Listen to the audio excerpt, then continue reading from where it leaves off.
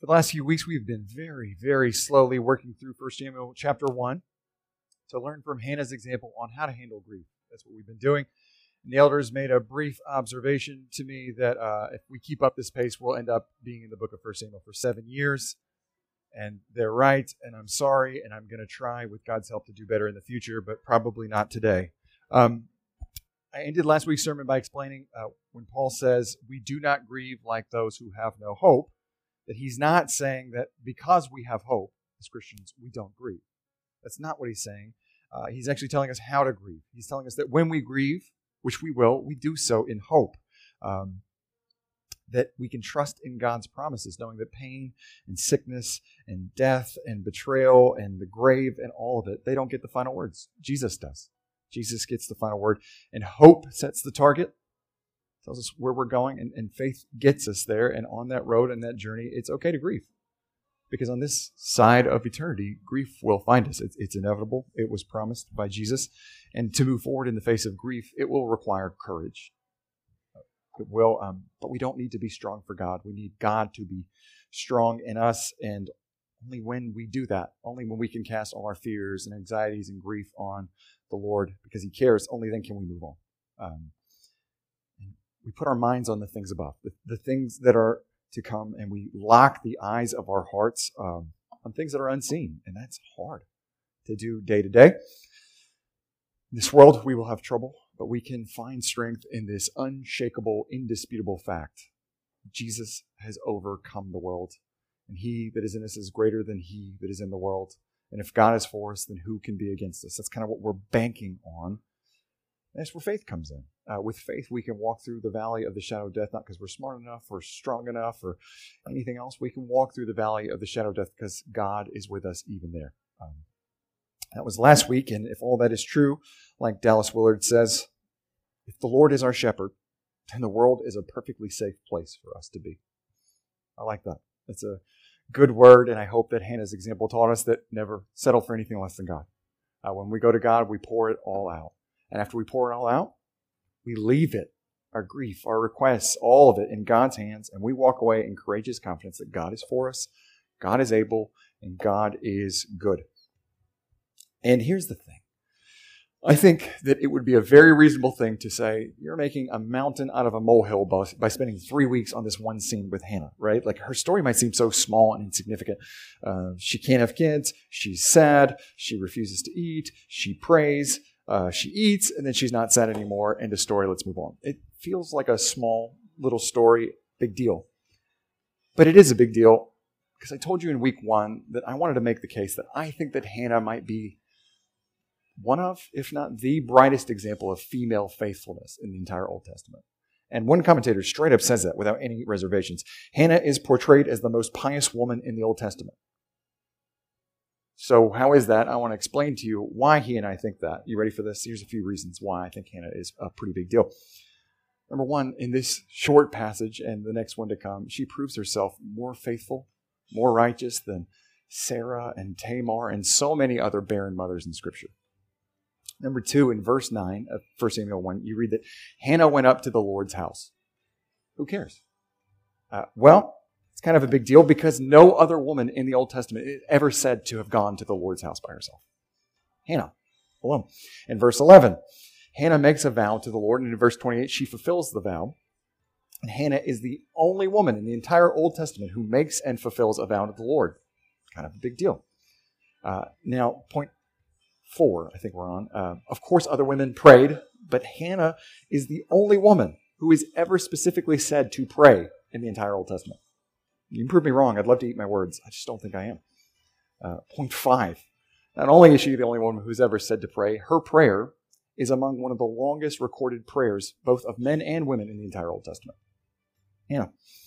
If that's not enough, her prayer includes the most utterances of Yahweh's covenant name in a prayer. 18 times by one. She's a big deal. And one female commentator says this. She calls Hannah a pioneer of the faith who is leading the religious spirit of her time into a new territory. What does that mean? It means that Hannah is different. Hannah is doing, and in Hannah we can see something that Eli missed when he looks and sees a grieving woman and thinks she's drunk, something that Samuel will miss when he's sent to Jesse's house to find the next king of Israel. And God has to tell Samuel this in 1 Samuel 16:7, the Lord does not see as man sees, for man looks at the outward appearance, but the Lord looks at the heart. God sees what we cannot in people. He sees beyond the outward appearances, beyond the outward words and actions. And Hannah may seem small to us, but I think that's what makes her so special, because God sees her heart and wants us to know that she is. It's kind of cool. And this is a short scene, and on a quick read, we would easily pass over it. But like I said before, when we take time to really look at what the text is saying and understand the text, we'll usually see that there's more going on than appears on first glance. We just have to slow down a little and soak in it and go, what is happening? Why is that being said? And Hannah makes a brief appearance in Scripture, and with that brief appearance, we see a woman who is weak in strength but strong in spirit. We see a woman that rises above her pain to show us truly tenacious faith. And her example is prescriptive. We're meant and we're being exhorted by God to strive towards that. So when the world is going crazy, like it was in Hannah's day, be like Hannah. Now we're going to pick up the story where we left off. The last two verses in this episode, and our outline for this morning has 3 points. We worship a God who is worthy. Extraordinary miracles through ordinary circumstances is point 2. And the third is this: the mission of God begins at home. If you have your Bible with you, open up with me to 1 Samuel chapter 1, 19 and 20, and let's hear the word of the Lord. They rose early in the morning and worshiped before the Lord. Then they went back to their house at Ramah. And Elkanah knew his wife, Hannah, and the Lord remembered her. And in due time, Hannah conceived and bore a son, and she called his name Samuel, for she said, I have asked for him from the Lord. I don't need this, right? Okay, great. That's awesome. I can see you better. This is the word of the Lord. Thanks be to God for it. And we'll start with point 1. We worship God who is worthy. When we last saw Hannah, where was she? She left the house of God with a good word spoken over her. Go in God's peace. And she left the house of God under the umbrella of God's peace. And we said this last week. She has no idea how or if God would ever answer this prayer request. And yet she eats the peace offering in trust. And verse 18 tells us that after she eats that meal, her face is no longer sad, which is really cool. And Hannah's joy comes before she ever receives an answer to her request. The fact that Hannah's joy comes before she ever receives an answer makes her a shining example of what it looks like to live out Philippians 4, verses 6 and 7. Do not be anxious about anything, but in every situation, by prayer and petition, with thanksgiving, present your requests to God. Then what? Watch what happens. No. Present your request to God, and before He ever answers, before we know how it's going to work out, the verse continues, and then, after we present our request, the peace of God, which transcends all understanding, will guard your hearts and your minds in Christ Jesus. Tim Chester says Hannah presented her request to the Lord, and now she knows the peace of having poured out her heart in prayer to the God who knows all things and who cares for all people. Hannah's hoping God was enough. It was enough to bring her back to the feast, and even though she doesn't have what her heart longs most for yet, she finds contentment and peace that God offers her through this meal. In the eating, she worshiped God, and in the eating, she received grace, and then she goes to bed. And I've preached an entire sermon on sleep before, so I'm not going to double click that. But just remember, number 1, sleep is a gift from God. Psalm 127:2, God gives to His beloved sleep. Number 2, sleep is often a soft reset for us. There's a reason His mercies feel new every morning. They're always new, but they feel new every morning. And number 3, this is from D.A. Carson. We're whole, complicated beings. Our physical existence is tied up to our spiritual well-being. Body and soul. What happens to one happens to the other. And because of that, our mental outlook, our relationship with God and others, it's all affected by our body and soul. And so Carson concludes, sometimes the godliest thing that we can do in the entire universe is to get a good night's sleep. And I said I'd keep moving. Let my yes be yes. Hannah sleeps, and in the first part of verse 19, they all wake up early in the morning, they worshiped God, and then they head back home. That's what's happening. Now, what can we learn from it? And I called this first point, we worship God who is worthy. And I want to highlight the fact that even though Hannah doesn't have God's answer to her request yet, she still worships Him in the waiting because He is worthy regardless of His answer. She doesn't know what's going to happen. She worships in the waiting because God is worthy, whether or not, however he answers the question, God is worthy of that. And that's a big deal. And for Samuel, because in chapter 13, we're going to see a scene with Saul, the first king of Israel. He does the exact opposite thing. He's supposed to be waiting for Samuel to come to make a sacrifice on behalf of the people, and he gets impatient of waiting. And so he, the king, makes an unlawful sacrifice himself, which was forbidden. He wasn't supposed to do it. Because in Saul's mind, making a sacrifice is what Israel needed to do for God to give him the victory. Let me just do it, and then God will give us the victory, and then we can just keep going. I don't want to wait for Samuel. And Saul was confused about what worship is. He thought that if I do this, God will do that, and we don't worship to get God to do anything. That's not what worship is. What is worship? Thankfully, Marva Dunn can help us. She says this: worship ought not be construed in a utilitarian way. The entire reason for our worship is that God deserves it. Worship provides opportunities for us to enjoy God's presence in a corporate way that takes us out of time and into the eternal purposes of God's kingdom. And as a result, we shall be changed, but not because of anything we do. God, on whom we are centered and to whom we submit, will transform us by his revelation of himself. That's a lot of words. So what's the point? We worship God for who he is, not for what he can do for us. Worship is not utilitarian. It's not a quid pro quo. If I do this, then God will do that. Now, don't get me wrong. God's acts in this world are worthy of praise. There is a lot in Scripture of worship in response to what God is doing. Chapter 2 is almost entirely just that. But God's acts attest to this fact that he is who he said he is. His acts are not the engine of our worship. They're the gas that keep us going. The engine of our worship is God is worthy. God is enough. We don't wait to see if God will prove himself worthy before we praise. That's not how it works. Because that's sometimes, at least what I do, make my request and I'm not really ready to worship yet. I want to see if he's going to do it. And then if he does, then I'll worship him. We worship in the waiting, steadying our hearts on God himself and not the works of his hands. Because if our worship is tied to our circumstances, then our circumstances are the traffic light of our worship.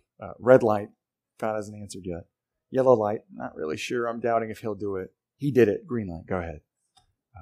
If our worship is tied to our circumstances, then we'll always be a wave blown and tossed around by the wind of life. But if our worship is tied to the immovable Rock of Ages, who is the same yesterday, today, and forever, and who is worthy of all glory and honor and power and praise, if our worship is tied to that fact, then no matter what comes, we'll never be shaken. And listen, I know there are some long-standing unanswered prayer requests in our church. I hear them. I join you in them. So I want to encourage you to look to Hannah as an example of what it looks like to worship in the waiting. Not to prove that you are worthy of a miracle, but to prove that God is worthy of our praise, even if his answer is not now or no to the miracle that we've been asking for. Do you know what I mean? We worship a God who is worthy. That was point one. Let's move to point two. I called this Extraordinary Miracles Through Ordinary Circumstances. Sounds like a title of a kid's book. Hannah's grief led her to the house of the Lord, and she made a request there. She asked God to give her a son. And how did God answer her request? Through very ordinary circumstances. He did. She surrendered her grief to God. She made a request. She courageously pressed on in the face of her grief, even not knowing how it was going to answer. She eats a meal. She goes to bed. She wakes up in the morning. She worships God. She goes back home. She enjoys the company of her husband. And then, boop, she's pregnant. Congratulations. And honestly, if we didn't know any better, we could easily read this as a normal human experience. We might be tempted to say Elkanah knew Hannah, his wife, and she conceived. The text says that. Big deal. That happens all the time, but the text also doesn't let us just make that assumption. This is just normal. This is how babies are made. There's a reason that this story is sandwiched between verse 5 and verse 19. Verse 5 lets us know it was the Lord who closed her womb. And then before she conceives, verse 19 lets us know that the Lord remembered her. He put his attention on her. He showed his covenant love to her. Those two statements let us know that this natural conception has supernatural fingerprints all over it. It's really cool. And yet, nothing crazy happened. And I thought about that this week, particularly as I think about the Advent season. Nothing crazy happens. God doesn't speak to Elkanah through a dream. Eli doesn't prophesy over her, on this day at this time you will have a boy and his name will be Samuel. Hannah doesn't have to dip herself in the Jordan River 7 times before she gets pregnant. No angel shows up. She doesn't conceive by the power of the Holy Spirit. Hannah's miracle is so ordinary that it doesn't really feel like a miracle. But the text makes clear that this isn't merely a case of the birds and the bees. This is a case of Romans 4:17. The God who gives life to dead calls into being the things that are not. What is impossible for man is made possible with God.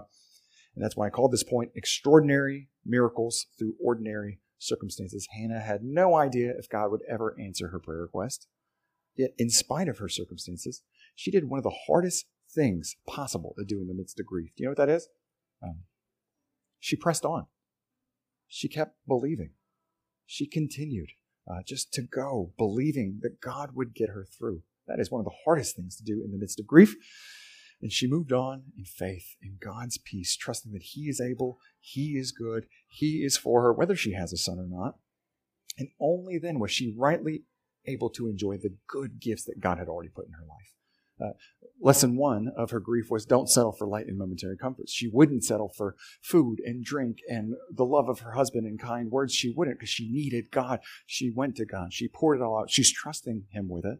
And before, as she went to those things instead of the Lord, it would have been idolatry. It would have been self-medicating. It would have been doubting God. But now it's receiving good gifts from the Father of light in whom there's no variation.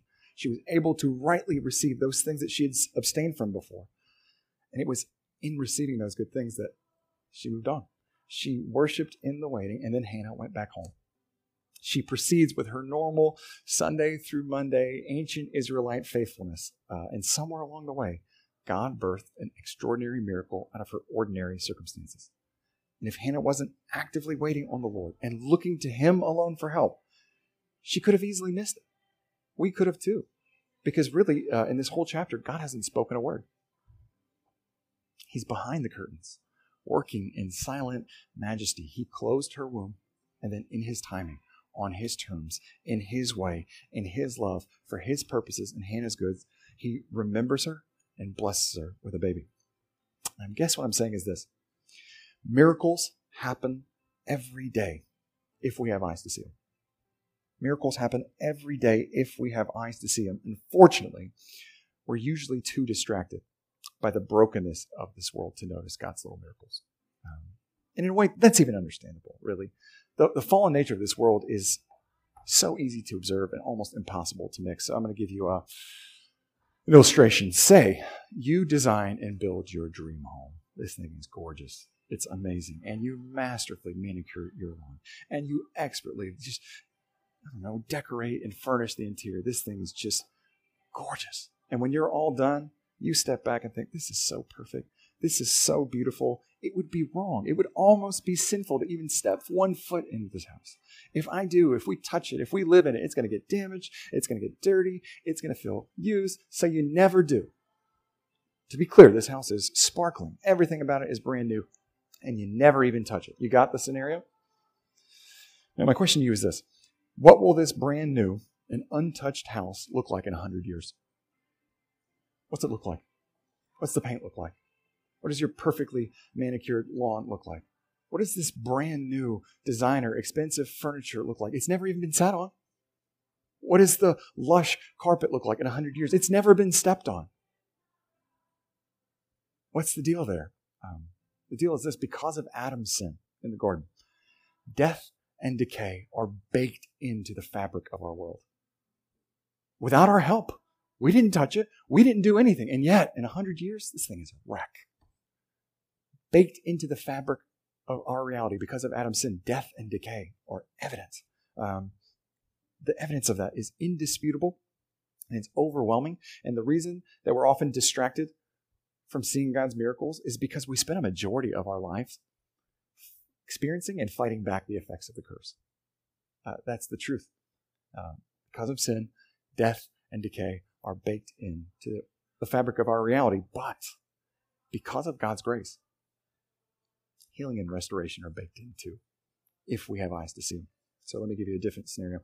Say I hand you a pocket knife. Van, you want to be my assistant? Say I hand you a pocket knife and I ask you to make a small cut on my hand. What's going to happen? It'll bleed. You're going to cut my skin open, right? and blood's going to come out. And what will I feel? I'll feel pain. That's true, right?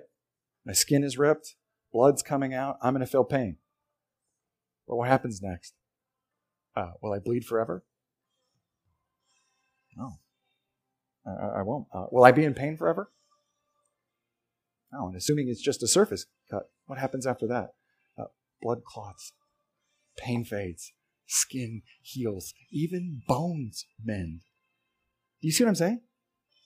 Miracles happen every day. We just tend to overlook them because we've bought the lie that it's just how the world works. But it's not how the world works. The world is aimed at, geared towards, in the rhythm of death and decay. This is how God's world works, with His grace all over. We take for granted the little things that even when I'm hurt, in God's grace, because He's upholding this world by the word of His power, my body starts to heal itself. Restoration just happens. It's a little miracle. But we just kind of just move on. And Hannah's conception could easily be filed as a normal and natural occasion, but she knows better. I told you last week, those who leave everything in God's hand will eventually see God's hand in everything. Peninnah, Elkanah's other wife, she missed it. She's got a house full of kids, but she's not thankful. She's not grateful. It didn't affect her at all. She missed it. But Hannah, because of this whole process, because she suffered for years of infertility, because she was constantly hurt, because she refused to settle for anything less than God, because she took all that pain directly to the Lord, because she asked God Himself to remedy her situation, she shows us in verse 20 that she knows exactly where this child came from. Hannah sees God's hand all over her situation. What does she say in verse 20? She gives birth to a son, and she called his name Samuel, for she said, I have asked for him from the Lord. God Himself gave her this child.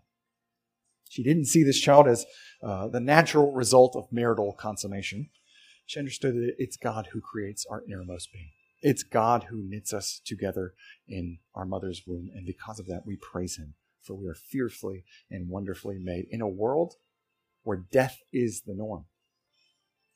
Every single life, every day of health, every little healing, every smile, every joy, every time we choose obedience, those are all supernatural exceptions to a broken world and a sign of God's grace. And sometimes God performs extraordinary miracles through seemingly ordinary circumstances. And the question is, do we have eyes to see it? That's point 2. Let's close this thing out with our third and final point, which is really just an overview of the first 20 verses of 1 Samuel. The mission of God begins at home. How many times have I reminded you that the book of 1 Samuel picks up where Judges leaves off? A few? You guys sick of hearing that yet? I'm sick of saying it. I had a reason why I did. During this time frame, one more time, Israel strayed from God. They're a divided nation. They're divided by tribes, 12 tribes of Israel, and there's grudges and rivalries and all the rest, just like there is so many other places. Their families are in disarray. There's a lack of leadership. There's sexual immorality everywhere. Crime is up. Their economy is in shambles. They're ripe for oppression from other nations. Their priests and their prophets are corrupt, and everyone's doing what seems right in their own eyes. And at this point, Israel is so systemically broken. How will God even begin to fix them? Their problems are so big, it feels like they need a really big solution. They need the fear of God to strike them like it did when God descends on Mount Sinai in Exodus 19. They need mass revival like the day of Pentecost. They need nationwide repentance like Nineveh. They need a reformer like Nehemiah who grabs people by the beard and curses them, stop doing this, and come on. That's what they need, right? Their problems are so big, but what does God use instead? An ordinary, faithful family and a baby. God used a man named Elkanah who loved his wife, who faithfully took his family year after year to worship the only true God in a time of crazy idolatry. A man who, after chapter 2, you won't hear his name again in this book, easily forgettable. God used Elkanah. God used a woman named Hannah. An infertile woman, one of, I'm sure, thousands of that day and age, who knew to take her grief to God, knew to worship in the waiting and trust God to come through. God used their marriage and their ordinary, unremarkable faithfulness in the day-to-day to do what? To show His power in the midst of their weakness. God gives them a baby boy whom they'll eventually use to reform the entire nation. And in the first week of Advent, this pattern of a faithful family and a baby boy should sound pretty familiar to us, right? And what does it tell us? One commentator says it like this. The good news of this passage begins with the righteous, everyday affairs of a faithful family. I believe the Bible illustrates, he goes on to say this, and I like this a lot, so I included it. I believe the Bible illustrates that social change and reformation take place primarily in this way.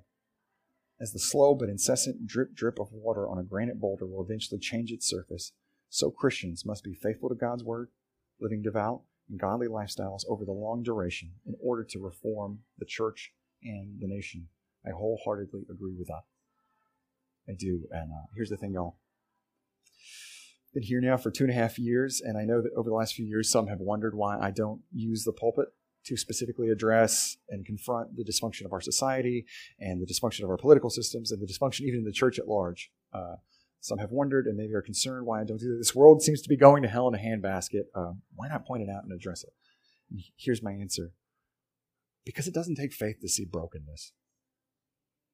It doesn't require faith to see and identify brokenness. It takes faith to point to and press on in hope.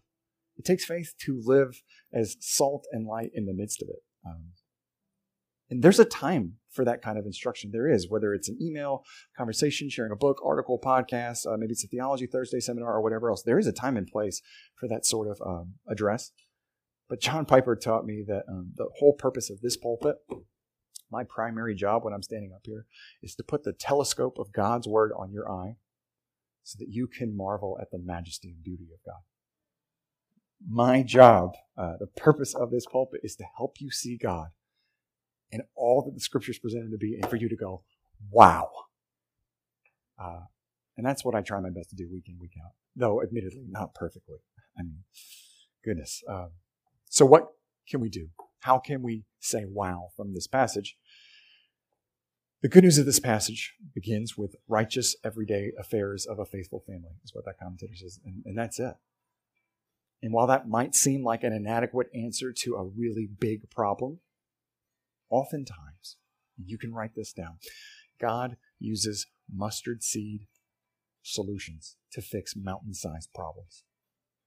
Oftentimes, God uses mustard seed solutions to fix mountain-sized problems. And in these troubling days, that encourages me greatly. That makes me step back and go, wow, only God can do that. So do you want to see widespread revival? Do you want to see a nation changed by the power of the gospel? Me too. I'm with you. Evangelism, apologetics, ethics, faith in the public square are all good tools towards that end. We want to do that. We want to equip in that way. But let's not be like Eli from last week and neglect what's happening under our own roofs. First and foremost, the mission of God begins at home with love, joy, peace, patience, kindness, goodness, faithfulness, gentleness, and self-control. Fighting for holiness in our lives, fighting for sexual purity, fighting back down. Husbands loving wives as Christ loved the church, wives submitting to husbands as unto the Lord, children obeying their parents, parents not provoking their kids to anger, working quietly with our hands, letting our reasonableness be made known to everyone, loving our neighbor, stewarding the blessings of God's kindness to us. It starts at home. Holiness starts at home, and then it ripples outward.